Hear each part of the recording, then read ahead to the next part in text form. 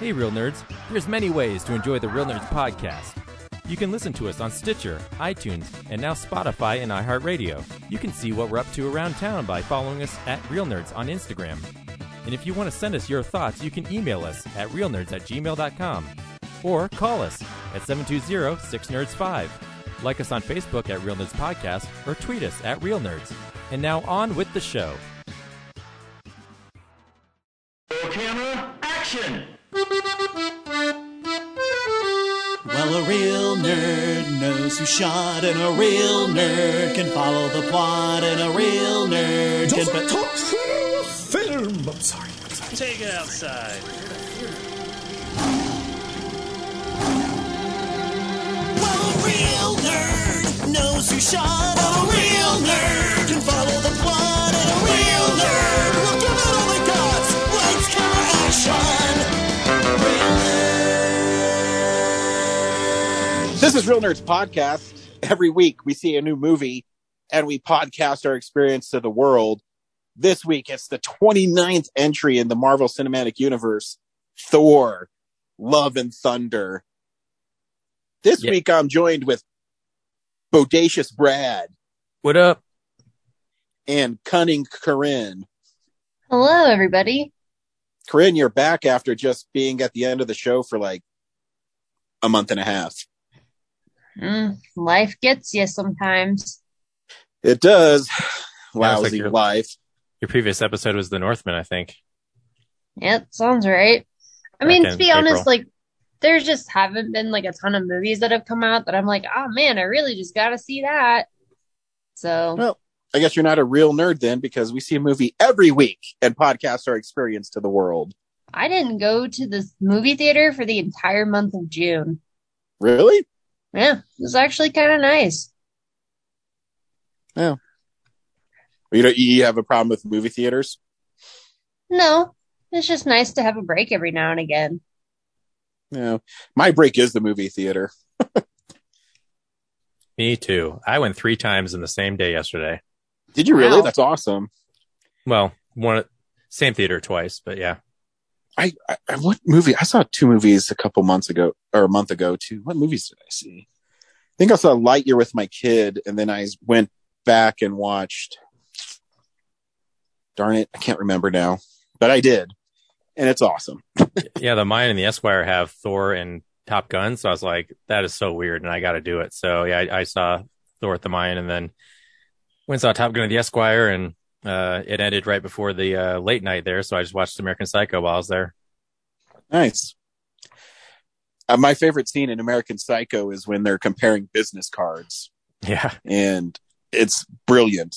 Since we don't have what we've been watching anymore, I'll just say that, like, as I was sitting there, I was going like, man, every time I watch this movie, it feels different. Like when it came out, me and my friend Roger were watching it. We expected like a, Friday the 13th slasher movie, and it wasn't that. And then like in college, I was like, oh, okay, I get the 80s satire, the 80s excess thing. And then, yeah, last night I just felt like that scene was so funny, and the crowd was laughing hysterically about it. Yeah, it's one of those movies that requires repeated viewings because it's bizarre. My friend Brandon loves that movie. Oh yeah, and return some videotapes. Yeah, that's our go-to, one of our go-to movie quotes. I need to return some videotapes. I also followed like the Paul Allen murder plot more closely this time. Like I was actually like able to remember people's names, and like this time around, I could see Bateman's like plot to frame him. Whereas before I'd just been watching as like this guy who's losing his mind and just doing random stuff, but it's not random at all. Yeah. Great stuff. Sounds like a movie Corinne would really enjoy. I've actually never seen it. No? Yeah, you probably never will. Yeah, I was being facetious. I don't know if it's a type of movie you would enjoy at all. Probably not, but it does have Christian Bale in it, and I like that. It does, and he's really great in it, but it's super mean to women. Yeah, and you have to know that it's a satire on that culture in the 80s. And I don't know. It's one of those movies people love or they hate it. There's really no in between with that film. There's a whole scene where they're just sitting around a table talking about how dumb women are. Yep. Well, Good maybe stuff. I'll have to add it to the Catching the Classics roster someday.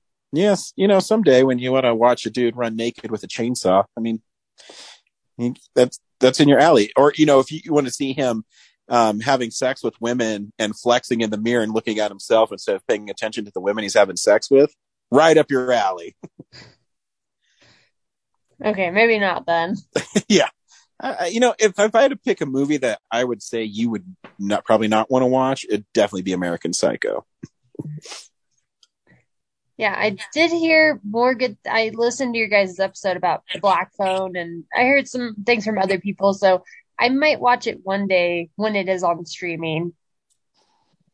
Yeah, it's good. I mean, it sounds intriguing. It's a good movie. It's fun to know that it's set in Denver. Yeah, and like I was telling Brad our text messaging we were having and how I slept on it, and I said, she's like, maybe you shouldn't see this movie. As I thought about it more, I'm just desensitized to violence because it makes movies better. It's set in Denver in script, but not in production. Yeah. Right. It's not that bad, Brad. They do nice establishing shots of downtown Denver. They do. And the license plates. Actually, I should have checked to see if the skyline matched what the skyline would have been in like 1970, whatever it was. Yeah. Did they give you a specific year? I guess we'd have to freeze the frame when his dad's reading the Rocky Mountain News. I'm sure there's a date on there somewhere. Yeah, I think it was the 70s, like late 70s. Yeah, maybe the children's wanted missing posters have something too. Yeah. But yeah, I think I saw, I don't think the typewriter building is that old, right? No? Oh, no, I think it is actually. It's super iconic because it used to be on the Denver Nuggets uniforms in the 80s and the 70s. Their old rainbow skyline uniforms. Oh, that's right, yeah. Yeah. But yeah, there's way less buildings back then. So yeah, I'd be interested to compare that image to see if they got it right or not. Yeah. So, like I said, stay tuned. We're going to tell you if we recommend Thor: Love and Thunder. We'll tell you about Hollywood's continued comeback with some box office numbers and the big movie news story of the week. Corinne, do you recommend Thor: Love and Thunder? I would say if you like Thor Ragnarok, you're probably going to enjoy Thor Love and Thunder. It has a very similar feel, a lot of similar humor. I had a good time with it, although I don't think it's stuck with me as long as I would have figured, because I was pretty hyped about this movie. And I saw it Thursday with my friend Jerry and wanted to revisit it, but then just got busy with other stuff. And yeah, haven't really thought about it too much since I saw it. But I do want to see it again. So there's that. But generally, yes, I would recommend it. Brad? Hang on a sec. This Beyond Burger is so good. I can't even tell the difference. Yeah. I enjoyed the movie. It definitely leans into the Thor Ragnarok comedy part of it a lot more than Ragnarok did. But I was really hyped for the glam metal aspect of it. And I don't think it, other than like the opening and closing credits, I don't think it really went far enough there. And I don't think the story was that interesting, but it's still a fun time. So definitely recommend it. Yeah, I recommend it as well. It's almost as good as Ragnarok, but it's not quite there. But it did have a lot of surreal moments in it that I'll talk about in the spoilers that when Taika Waititi talked about, I can't believe they let me make this film. There's parts in this movie that I can't believe is in a Marvel movie because it's just bizarre humor. But here's the dope trailer for Thor: Love and Thunder.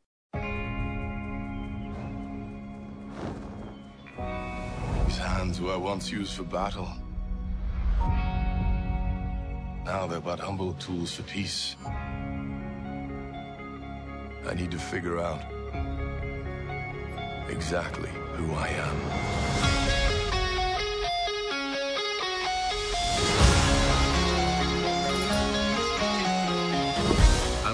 own path. Live in the moment.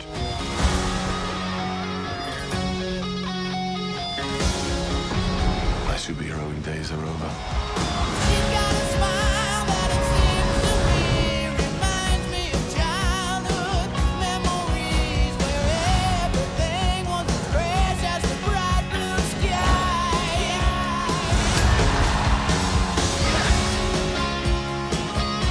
Remember what I told you? You ever feel lost? Just look into the eyes of the people that you love.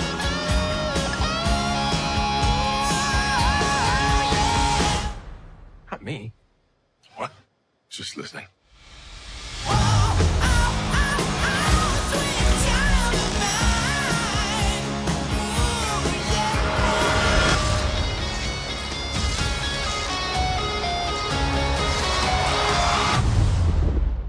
So if you remember at the end of Avengers Endgame, Thor gets on the lawn with the Guardians of the Galaxy, and they're going around the galaxy and saving planets and stuff. And it leans into this, that the Guardians, I don't know if this is from Thor's point of view, if it's actually happening this way, but the Guardians seem overwhelmed and they need Thor to come in and save the day by just unleashing his, godly powers, which he does. But he's kind of bored by himself. Yeah, exactly. And he does the sweet Van Damme split on these two like spaceships, and he's holding them with his legs. It's just really silly. The Guardians are out of the movie pretty quickly. Yeah, that was a bummer for me. I kind of thought they'd have more time together. And that felt a little weird. I would have figured, well, I knew they weren't going to be in the movie a ton, but they were in it so little, it was almost like, why have them in there at all? You could have just started the movie. You could just be like, oh yeah, Thor had to leave the Guardians, and then he's off doing whatever already. No, I mean, I push back on that. I mean, I think you have to have a little bit of resolution with them, because he left with them at the end of Endgame, and he had to find his new family because, he felt that he needed to explore, and New Asgard was in the capable hands of Valkyrie. And so it was just fun. And so he leaves with his trusty sidekick with him, Korg, and they go on another adventure. Classic Thor adventure. And along the way, we learned that Jane Foster has been diagnosed with cancer, stage 4, and she decides to, after reading Asgardian mythology, she Where decides did this come from? I don't know, maybe Thor gave them to her. I don't know. Well, the sound design may seem like they just dropped on her desk, like out of nowhere, like Milner summoned them or something. Oh, maybe. I mean, she did say that she felt Mjolnir was calling to her, so maybe that was part of it. Because he also, the part where they do like the rom-com sitcom thing with Jane and Thor, yeah, he does say that, protect her, and it makes the little Asgardian symbol on the hammer. Yeah. So she goes to New Asgard, and it heals her, and she becomes the mighty Thor. And what I love this moment because, Thor gets Mjolnir back, or he thinks he does, and Stormbreaker is jealous of Mjolnir. And there's some great panning shots of, like my favorite one was Thor was on one side of the screen and Stormbreaker slowly like came into frame because he was trying to get Mjolnir. It's just so weird. I love how and brilliant. Taika's like anthropomorphized the hammer and Stormbreaker like Doctor Strange's cape. Yeah, exactly. Even though it didn't make sense, because I'm like I've never seen Mjolnir like exhibit a personality prior to this movie, but I know, but it's so fun. Yeah, because it's just out there. I guess I forgot to mention that the movie actually opens a long prologue with Gore, the God Butcher, and his daughter who die, and he finds the god that he prays to, and he finds that the god is arrogant and he doesn't care that his worshippers die, and he gets a necro sword and kills them and decides he's going to go around the whole universe and kill a bunch of gods. And I think Christian Bale's pretty great in the film. I think he's great, but like I felt like the movie didn't pursue that like idea strong enough. Like I don't think Thor really reckons with it as well. Like the only time he confronts it is when he's up against Zeus. He's like, you know what, you guys are kind of shitty. Yeah. But other than that, it's really comes down to like, oh, we just have to stop Gore from, killing all the gods. But I think Gore has a legitimate crusade against them because for sure, they're clearly arrogant. I think that's what makes him, like all villains, if Sympathetic. they're going to be compelling, is you have to somewhat agree with their motivation. Their motivation. Yeah. Yeah, exactly. But yeah, that introduces like, in the Marvel universe, there's this god realm which includes the Celestials. They're in the, what is it? Infinity place? It was like Omnipotent City. Omnipotent City, yeah. And, they're not out to save the universe. They're out to just kick back and, I don't know. It just feels like, where were these people when Thanos, snapped? Yeah. It's almost like they're okay with just being worshipped, and it seems like everyone should be joining in Gore's crusade. Like, I don't know why anyone should stop him. Yeah, no,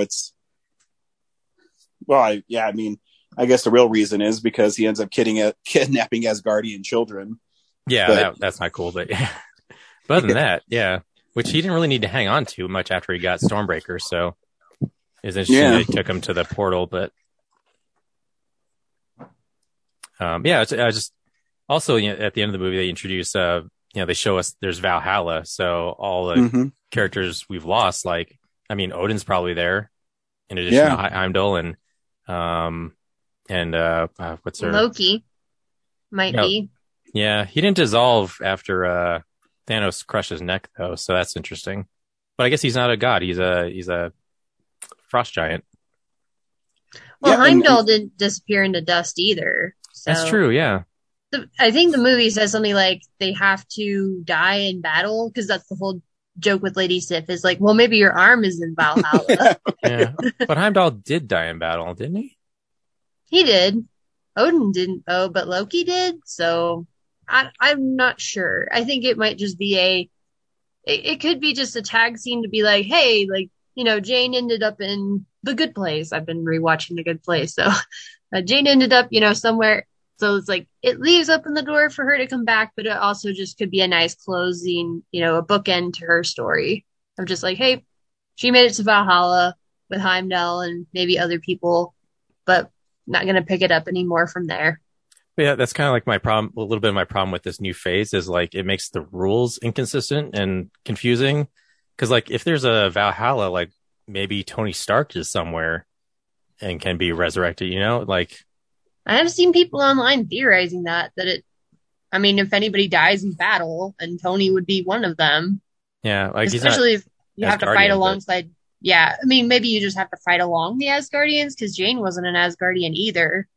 But if there's like gods for all civilizations, like there must be like a human god, realm. I think Jane disintegrates like that because she doesn't die like on Earth or anything. She dies in, I guess, the Infinity or whatever they want to call that place. The Eternity realm. Yeah.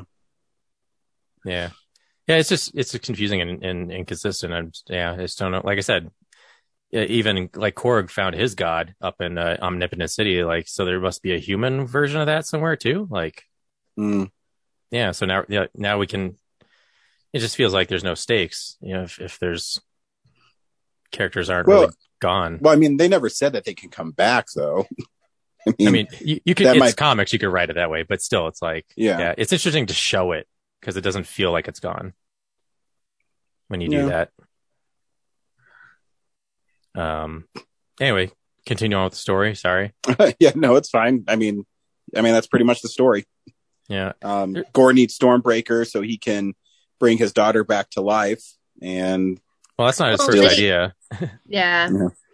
At least they think that he's going to try to kill, or I mean, he's going to try to kill the gods by getting to the gates of eternity first. He's basically going to do his own Thanos snap of just gods.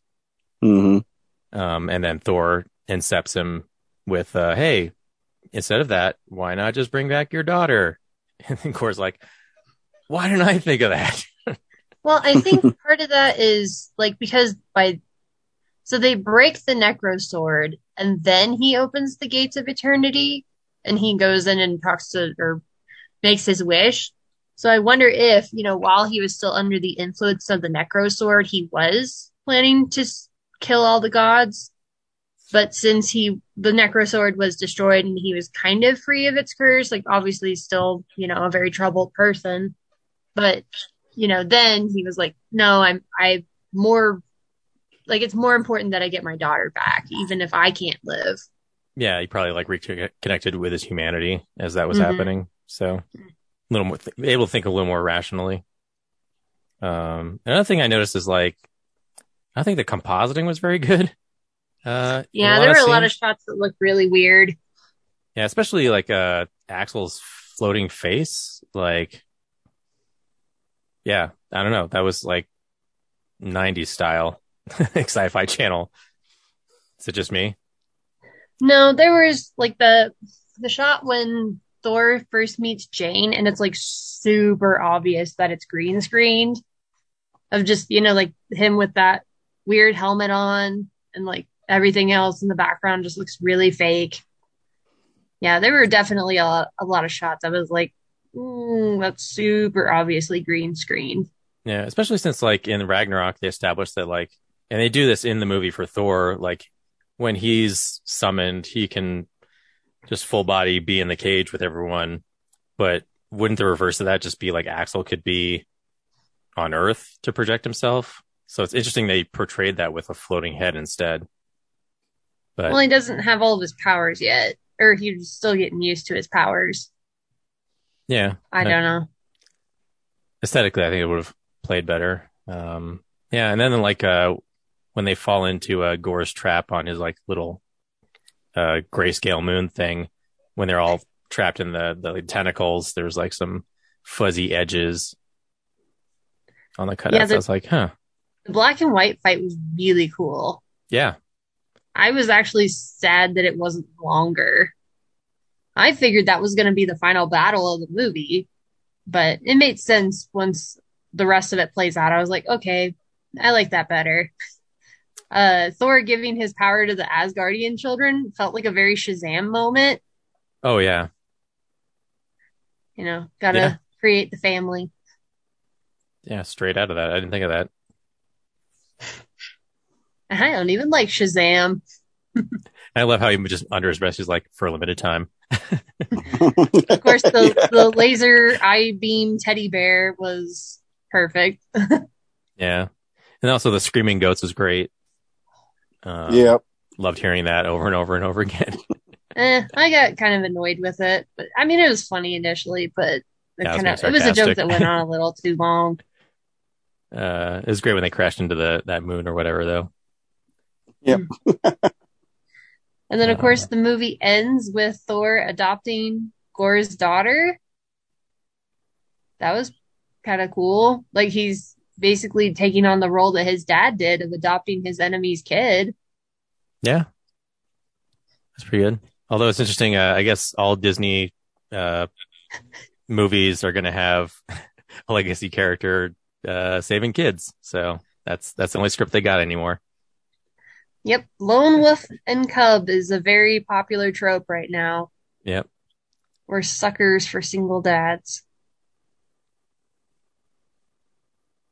Yeah, because it's the love and the thunder, baby. Which I Shake and bake. wonder if that was what Jane whispered to him. Because she says something like about like, oh, like this could be my new catchphrase or something, and she whispers it. And so I wondered if that's what it was. Something about love and thunder. Oh, maybe. Yeah, I guess we never really got the catchphrase, did we? No. It is fun seeing Natalie Portman back and having fun for sure. And she also, got moments of acting with, her dying and everything. Yeah. So yeah, go see it. Definitely had to pull off like that interesting dichotomy of, powerful, godlike figure and person dying of cancer. Poor gal. Yep. I mean, the first half of the movie felt really weirdly paced. Like, just some of the things didn't land quite right, or some things took too long, other things felt too short. But I really feel like once they get to Omnipotent City, that was a really good sequence. And then I liked, like I said, the black and white fight, and then everything that happens after that is really well done. And I found out later that there is a 4-hour cut of this movie, and that makes a lot more sense to me. I want to see the rest of that. And me too. Sorry. It's not going to happen. Taika Waititi said director cuts are awful and no one should see it. What a letdown. Back to the graphics thing too, since I saw it twice. The first time I wasn't sure, but the second time I confirmed it.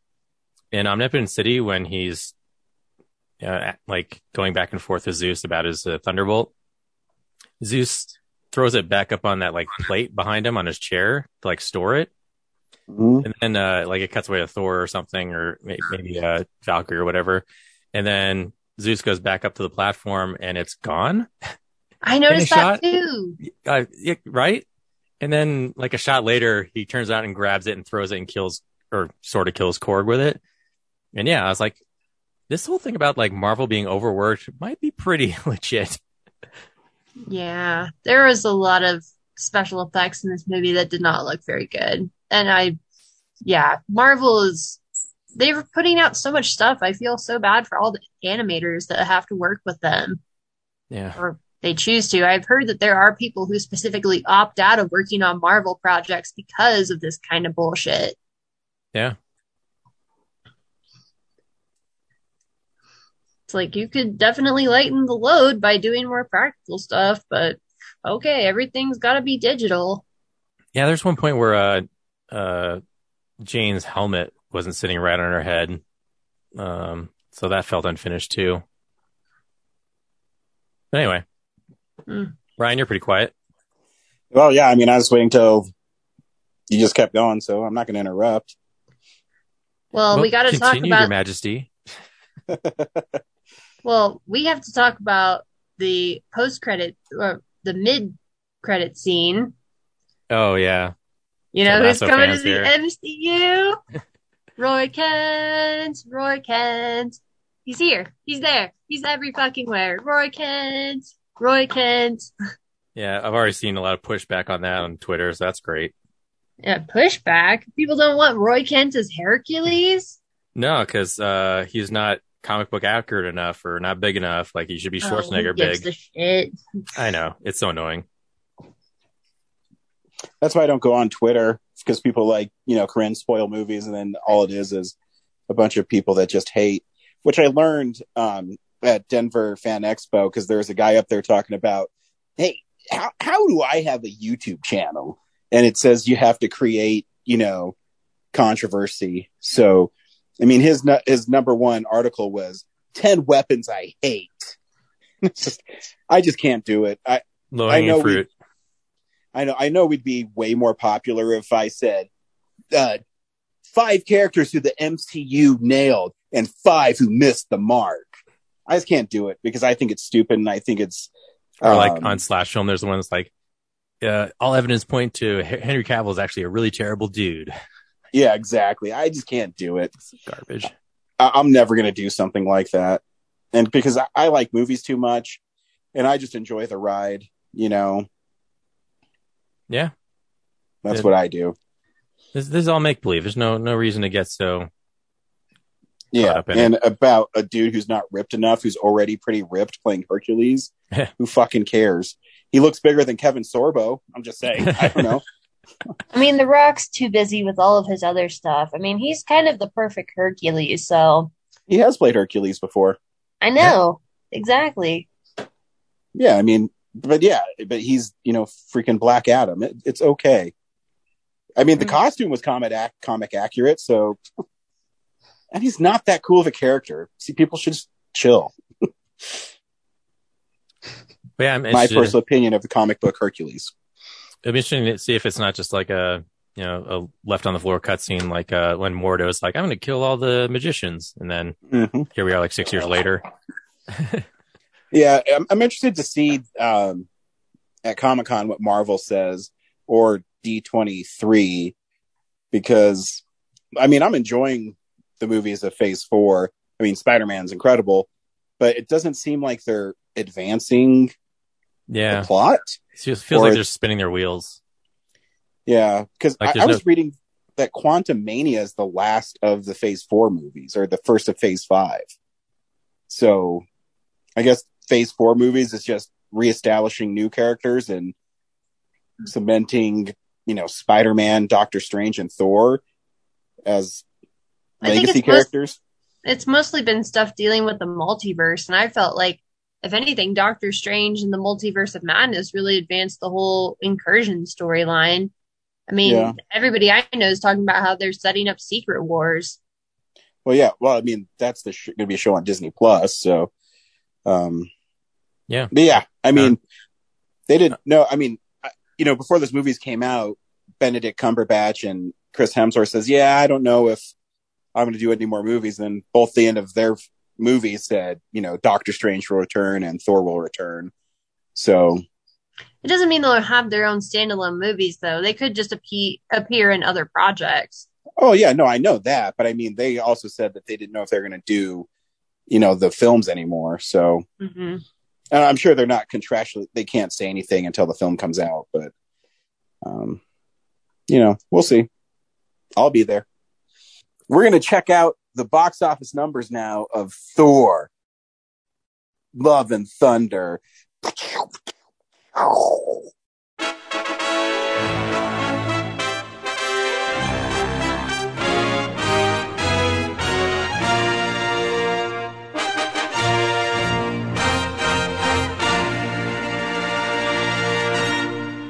Dude, my Thunder was spot on. Yeah, nailed it. Thank you. Finally, fuck. I was waiting for someone to give me a. I was watching the Twitch feed, just seeing if that unpopular opinion is going to show up. It might be a joke. I'd give it like a C-, Ryan. It was passable. Well, hey, if it's passing, hey, C's get degrees.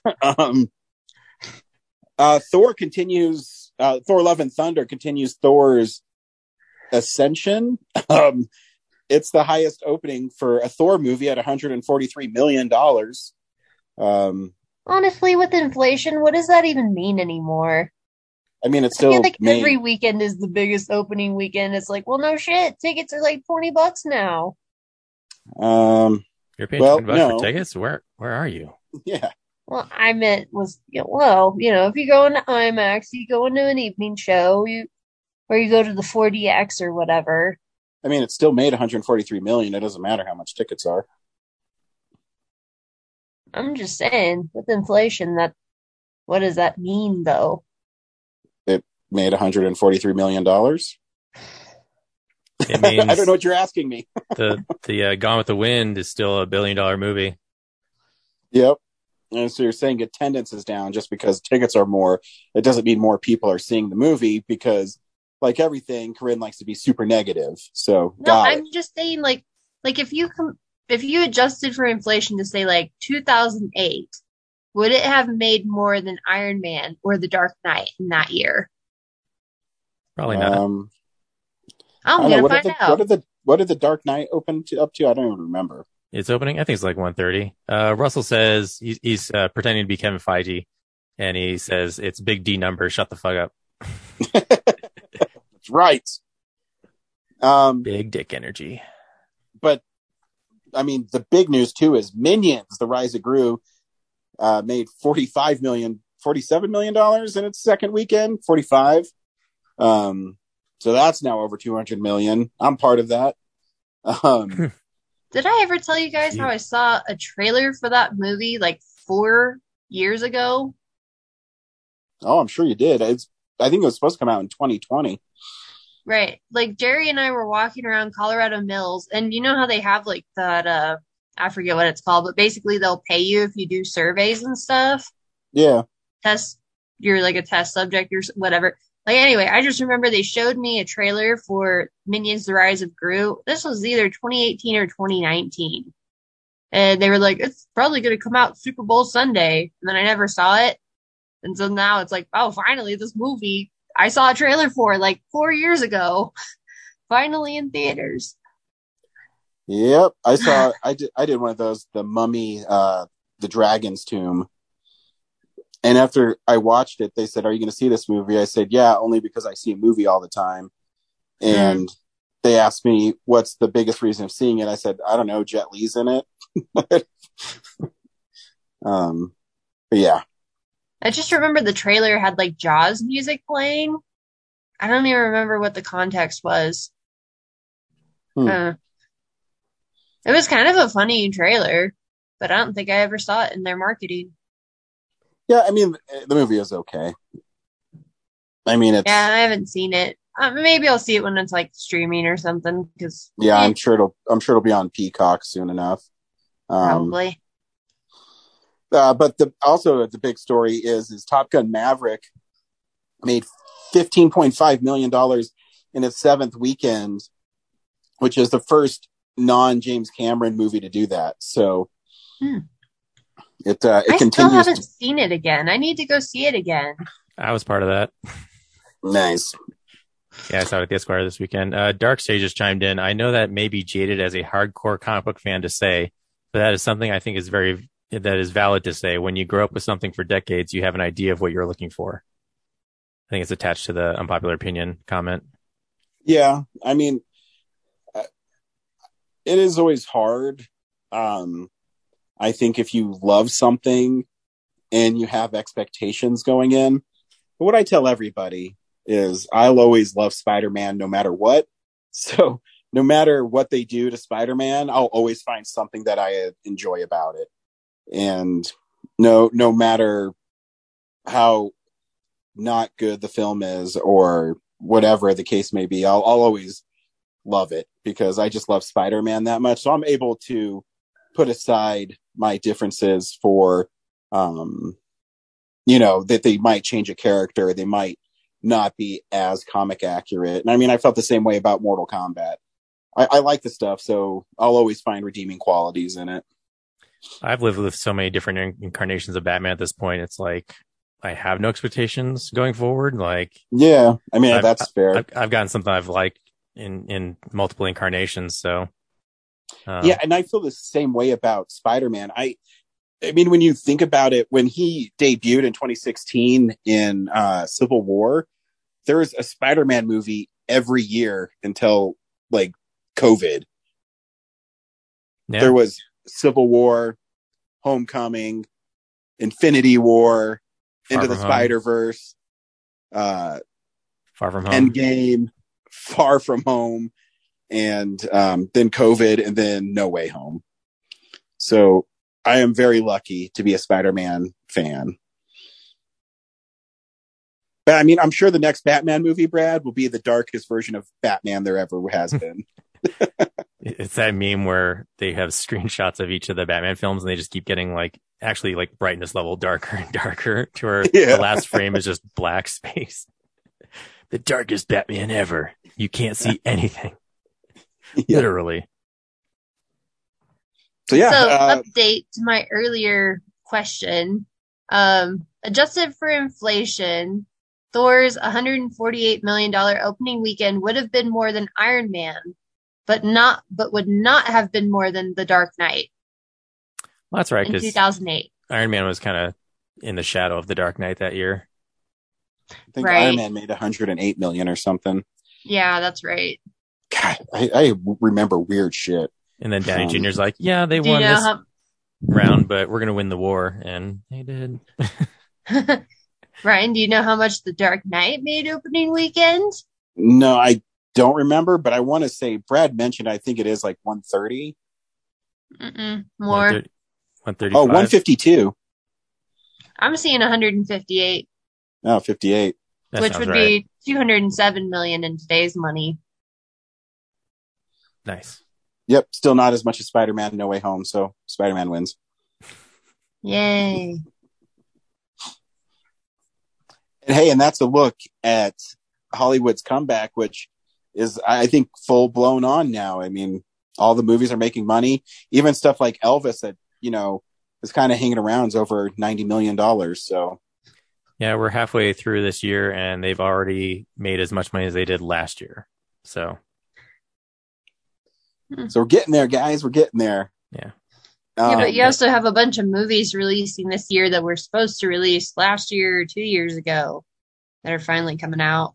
Oh, yeah, for sure. But I mean, but there was a time when they were doing 11 billion a year, and now we're up to like 4 or 5. So, and think, guys, we haven't even seen Avatar yet. Oh no! Does anybody actually want to see that film? No. And for a movie that made so much money, I've never heard it, revered like, Star Wars: The Force Awakens or something. You know what I mean? Like, everyone says, I don't know. I think it just Avatar came at the right time when the 3D craze was like ignited. And I don't know. I've never bought the Blu-ray, but my dad gave me his copy of the like Ultimate Edition Blu-ray. So maybe I'll watch it for the first time in 13 years. And I remember seeing it on cable maybe 10 years ago, and it's not bad. No, it's not a bad movie, but I don't think it's that great. I definitely remember it being like super immersive in the theater, but it also gave me like a splitting headache watching 3D shit for 2.5 hours or whatever. But yeah, it's like one of those movies that you can kind of pick it up halfway through and you're like, okay, yeah, that's fine. Something to have on while you're folding laundry or whatever. Russell seconds your delay of the movies boosting this year's numbers, Corinne. Yep. Yeah, I mean, they're going to have to catch up eventually. I mean, I think we still have Wakanda Forever going too, so. I was trying to remember what the last one for this year was, and that's it, yeah. And I mean, I don't know when we're going to get a trailer. Maybe San Diego Comic-Con in next week. Yeah. I feel like there's not like a ton of like a big stuff coming out this summer. No, that's definitely Nope. I think is probably the biggest thing that's left, but I think a lot of big movies are coming out in the fall. Yeah, I read an article on Variety, and they were saying, I mean, it made a lot of money, Thor did, but Disney's banking on it having the long legs because it's the last real tent pole of the summer. Mm-hmm. Yeah. Which is weird. I mean, it's only July. Early July. Yeah, we were looking ahead for what we're going to program, and August and September are pretty empty for like, the stuff we're automatically predisposed to like. So we're gonna be propping up film explosions left and right to get through the fall. I don't know. It seemed like so many movies came out in like May through early mid-June. I guess I don't understand why when they just leave these giant gaps. It's like, why not spread your movies out a little bit more? I mean, there'll be stuff coming out. It's the indie stuff that we have to, roll the dice on more. Yeah, and that's fine. It happens every year. I think, is it Where the Crawdads Sing is supposed to come out next week, and that looks really good. I'm excited for that movie. Yeah, it's already out at the Film Center. Oh, okay. And this is the big news story this week. It's real news. It seems like every news story, a big one, is some beloved actor passed away. And this week, James Caan passed away. Caan! At 82. Favorite James Caan film? You can look on IMDb. I won't judge you. Yeah, I can't think of anything off the top of my head. So, Russell was he says- in Godfather or something? Yeah, that was my go-to, but I want to dig deeper. I want to say Thief, but I don't like that movie. Russell says Elf. Oh, yeah, that's a good one. Oh, Bottle Rocket. Yeah, there you go. I love him in Misery. I think he is fantastic in that film. And I think that movie is a really great movie. I haven't seen it. You haven't seen Misery? Oh, it's really good. Yeah. I mean, pop culture is pretty much. Well, yeah, I mean, let me rephrase that. You've seen it. You know, it's one of those films that has so many iconic scenes in it that you will be watching and you go, oh, I know how this is going to play out. And, yeah. He's also in an Adam Sandler movie, I think that's kind of underrated, called Bulletproof. Also, that's my boy. Guy. Yeah, he's a bad guy in that. He's in Dick Tracy. Some deep cuts. I like me some Dick Tracy. Yeah. Yeah. So, I mean, he's obviously in a lot of films. And yeah, The Godfather is his most popular one. Yeah, for sure. Yeah, I mean, just another classic accomplished actor. And, you know, it's a good life when you've made it as long as he have and is in many films as he was in. Yeah. And television. Plenty of television appearances too. Yeah, he's in Family Guy. Yeah. Dude worked a lot. Was he in The Sopranos? I don't think so, but I thought I saw something about one of the Sopranos actor died. Yeah, maybe Polly Walnuts died. Yeah. Yeah, I haven't seen Sopranos on his IMDb, but definitely played a lot of mobster stuff. Yep. He had that tough guy persona with the cool voice, you know? And that's why he was so good in Elf, where he's kind of playing against type. Hey, film buddies, follow me around Denver.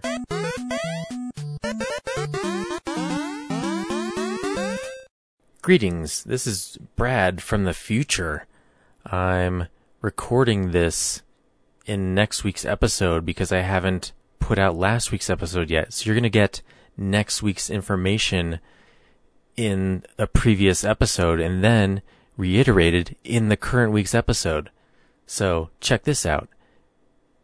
This week at the Esquire, the late night is The Empire Strikes Back. Last week it was A New Hope, but I was out of town at Trauma Dance and didn't get the episode up, so you wouldn't have known that. But now you know that this week is The Empire Strikes Back, and next week will be Return of the Jedi. They are the special editions, and you can watch those at 10 p.m. at the Esquire. Also, in September, Tommy Wiseau is coming back in person to screen The Room for everybody on Friday, September 16th and September 17th. Tickets are $20 for those, but it is worth it to see Tommy Wiseau in person introducing his film, The Room. So go to landmarktheaters.com/Denver to buy those tickets. And at the drive-in, the Holiday Twin double feature on screen 1 is Minions and Jurassic World Dominion, and screen 2 is Thor: Love and Thunder and Top Gun Maverick. And of course, the 88 drive-in is screening Minions and Jurassic World Dominion through Thursday, July 21st. So it may change tomorrow. I don't know. I don't think it will. But yeah, don't forget to buy one of their new t-shirts that I designed if you go there. So that's what's going on around town. Hello, Real Nerds listeners. Welcome to my segment of the show. You know, the one where I get to talk about anything that I want. Well, why are you going to listen to my voice? That sounds stupid. You've listened to my voice several times talking about The Nice Guys being the 7th best film of 2016, which it still is, guys. I'm sorry. But why don't we go ahead and change it up a little bit by bringing in another voice, probably a better voice, maybe even a sexier voice. Who knows? Maybe a voice that can offer some hope for aspiring filmmakers out there who wish to make their own dreams come true. we have a gentleman today who was able to make his own dreams come true. Starting off his life in Wyoming and the Black Hills of South Dakota, he went on to attend Colorado Film School to study writing and directing, where he then moved through various departments, and eventually finding himself in the art department on several commercials and feature films. He worked his way up the ladder for a production designer on features and television properties before finally getting the chance to tell his own story. It's in the form of a film called Blackwood, which is coming to Colorado along with other locations in the coming months. And the coming weeks. Dang. If you're in Colorado and you want to check it out on July 22nd, it's going to be here. But before we get to all of that, we want to meet the person who brought us the movie Blackwood. So I'm pleased to welcome for this little segment of the show, the one and only Chris Canfield.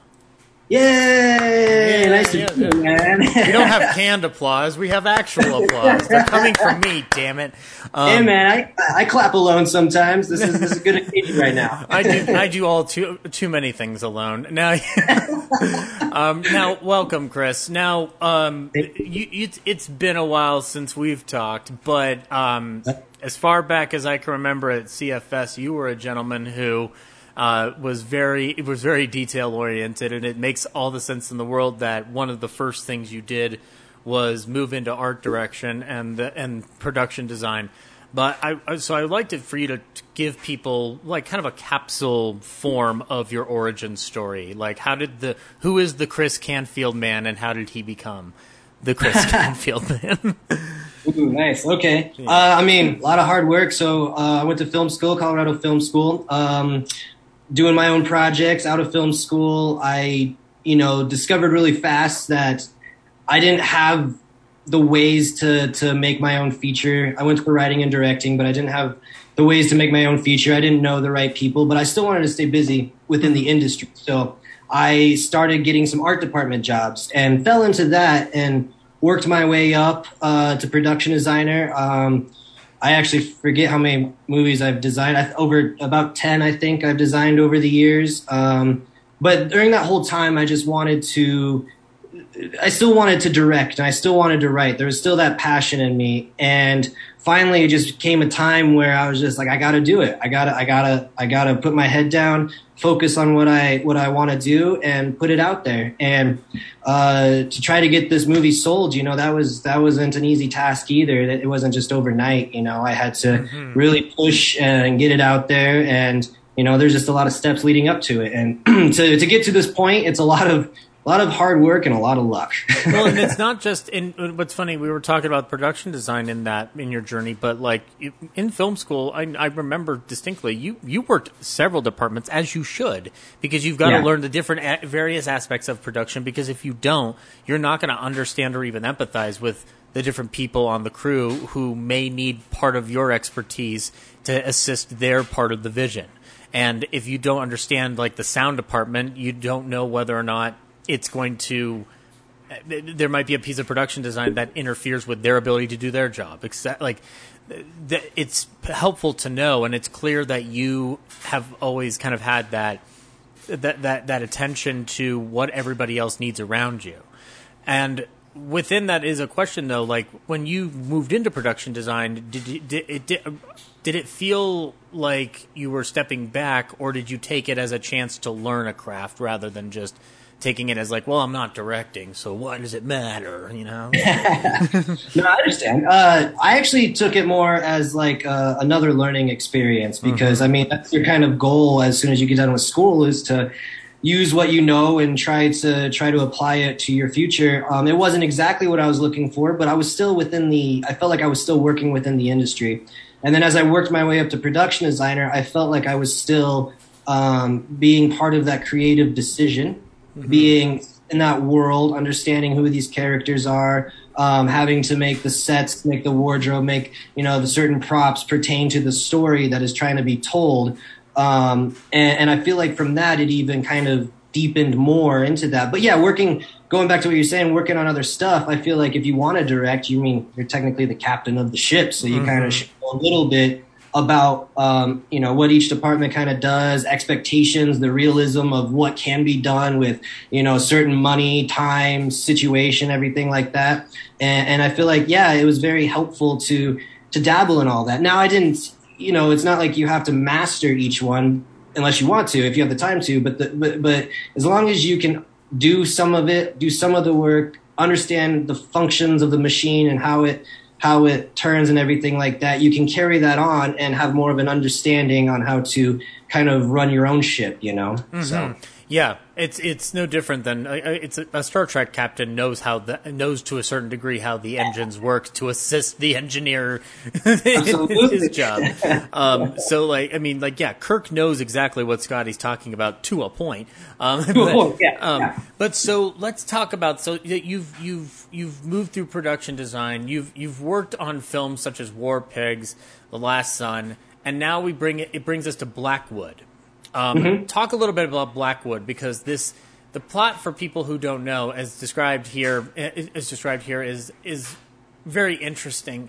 It's one that involves Native American tradition, and specifically the Wendigo. And I want to know where this came from. Where did this idea come from for you?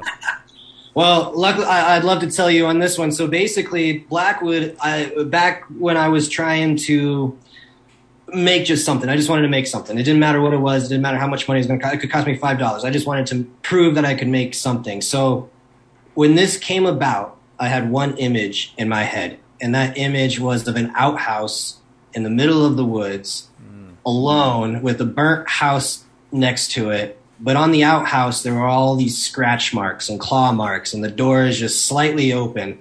And there you see this toilet that's kind of widened and everything like that. That is where this origin of this movie was. Like, I was originally thinking can I cuss on this show? Please. I don't give a fuck. All right. No, I was originally going to call this movie Shit House, and it was like about a shit monster at the bottom of the toilet, because I was like, I can probably do that for $50,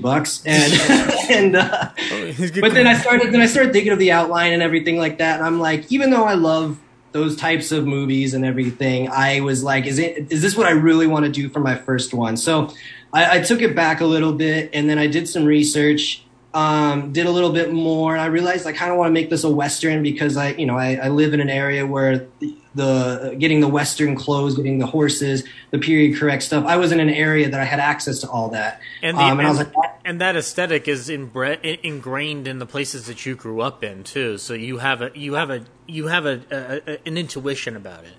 Absolutely, and that's the thing, is like, this is kind of a surrealistic movie, but growing up in that ranch lifestyle, I wanted to keep it authentic for the Western side. So the saddles that are in there, those are period correct saddles.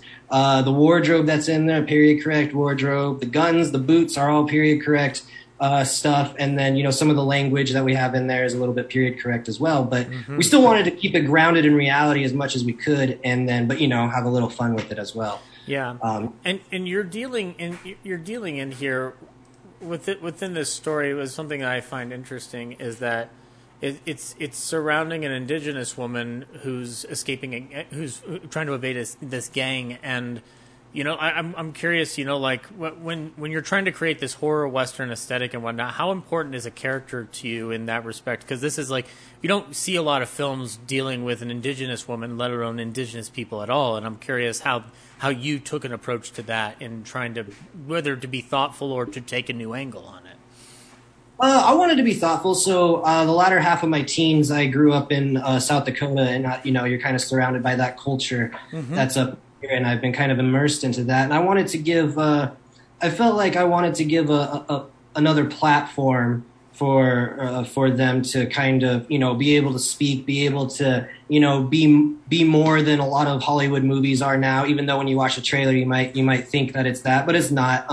And so the characters themselves, I wanted to make more than just a creature feature. I wanted to have people dive into these characters, because these characters have more depth than what is shown in the trailer, and there's a lot of interaction between the two, and I wanted to stay true to that. There's even going off of this, there's even the main woman, Doan Howie, she there's Lakota in there. We speak Lakota, we speak Crow in this movie, so we wanted to make sure we could bring all this together character-wise. We didn't want to just, do like the newest Prey and everybody speaks English and stuff. We wanted to try to make it more authentic, Yeah, it's an attempt to create a realistic world set amid this creature feature, which, has precedents that has far exceeded the expectations of most people who, like Guillermo del Toro, has made a living off of this. So, it gives you a base platform to work off of.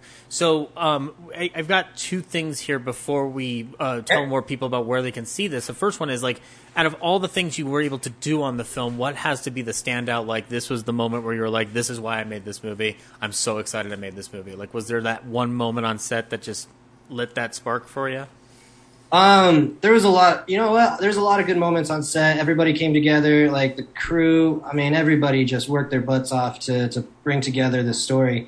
Honestly, my favorite moments, I guarantee, is probably going to be coming up here on July 22nd. The reason to make this movie is for everybody like you to see it and maybe take something away from it. I'm super stoked to finally have it come out.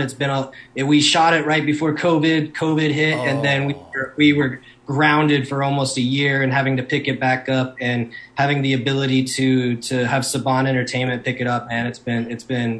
It's awesome. It's been fantastic. It's a fantastic way to emerge out of a pandemic, to have something that you nurtured and cared for, like just before everything hit, to have it finally see the light of day. I'm so happy for you, sir, on this. Thank you, man. I'm excited to show you. And for those who are wondering about this screening that's coming up in Denver, I'm going to tell you, it's at the Northfield 18, the Harkins Theater, I'm assuming. It's a nice coming back to full circle for the CFS. Absolutely, man. That's the CFS, the stand where everything happens there. So you can check it out on July 22nd at the Northfield Harkins 18. You'll also be able to check out the film at the Lumiere Music Hall in LA, the Ravenna 7 in Cleveland, the Screenland Armoire in Kansas City, Arizona Mills 25, Chandler Fashion Center 20, Gateway Pavilions 18, Prescott Valley 14, Superstition Springs 25, Flagstaff 16, all in the Phoenix area, Elks Theater in Rapid City, South Dakota, and the State Theater in Sioux Falls, and last but not least, the Bricktown 16 in Oklahoma City. Chris, where else are going to people be able to see this? It's not just theaters, because they will be able to catch this elsewhere, too. Absolutely. So July 26th, it'll come out on digital platforms. I can list through them real quick. We have, for cable, we have Xfinity, we have DirecTV, we have AT&T, we have Cox, we have Charter, Verizon, Frontier, which I'm assuming is Frontier Airlines, maybe? Well, I mean, the animals on the side of the planes are going to be rather scared. And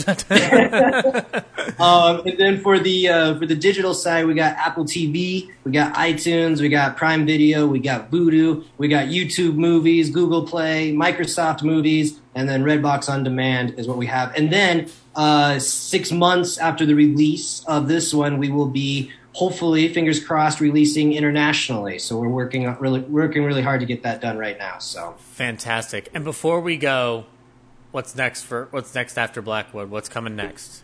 Oh, that's scary, man. And there's a few in the pipeline. One of them is a ghost story that takes place at early 1900s boarding school. But then on the flip side, it's like a snowplow crew that has to take on a Yeti, What?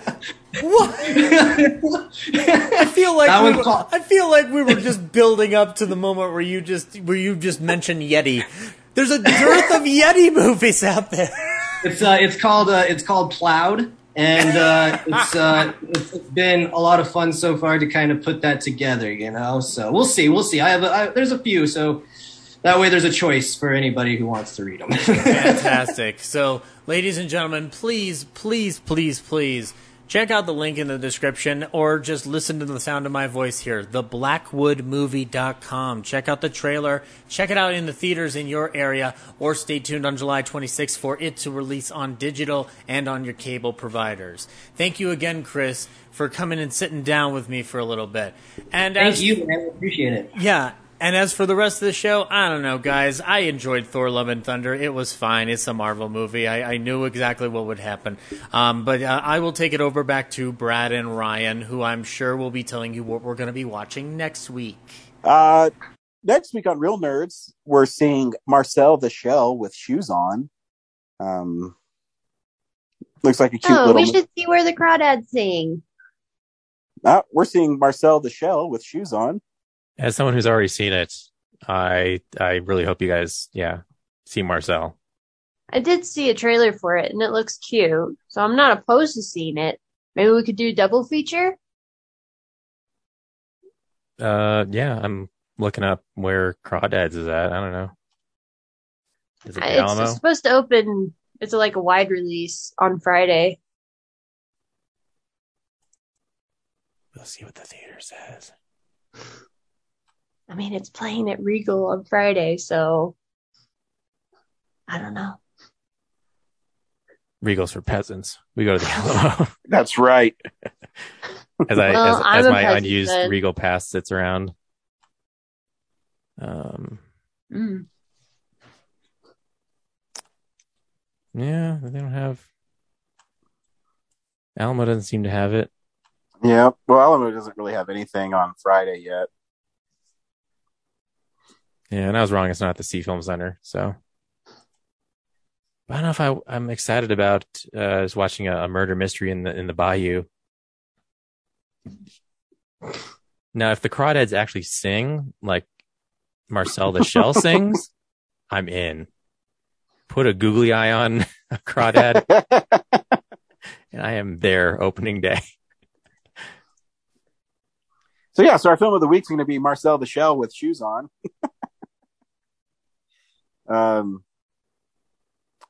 We'll see about where the Crawdads sing.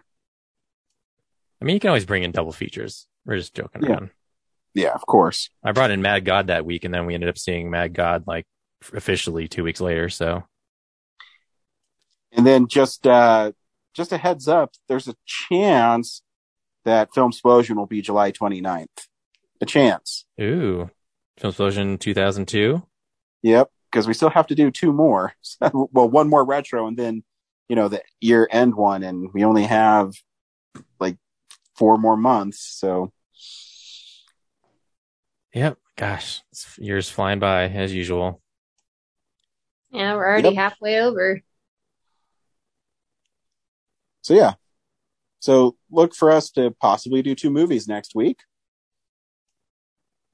And we'll see you at the movies.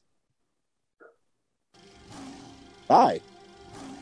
Bye. Well, a real nerd knows who shot. A real nerd can follow the plot. And a real nerd will give it all they got.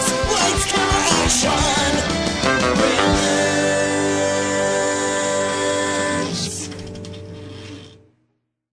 Thanks for listening to Real Nerds Podcast, a Nebulous Visions production. Stream or download episodes, read articles at realnerdspodcast.com. Stream us on Apple or Google Podcast, Stitcher, Spotify, or iHeartRadio. Follow us on Facebook, Real Nerds Podcast. Twitter and Instagram, @Real Nerds. Watch us on YouTube, Real Nerds Podcast. Email us at realnerds@gmail.com. Call us at 720-6nerds5. Thank you to Sparks Mandrill, Mike at Plan 9 Studios, and Bolognium for all of our groovy theme songs. And that's how you fucking do it!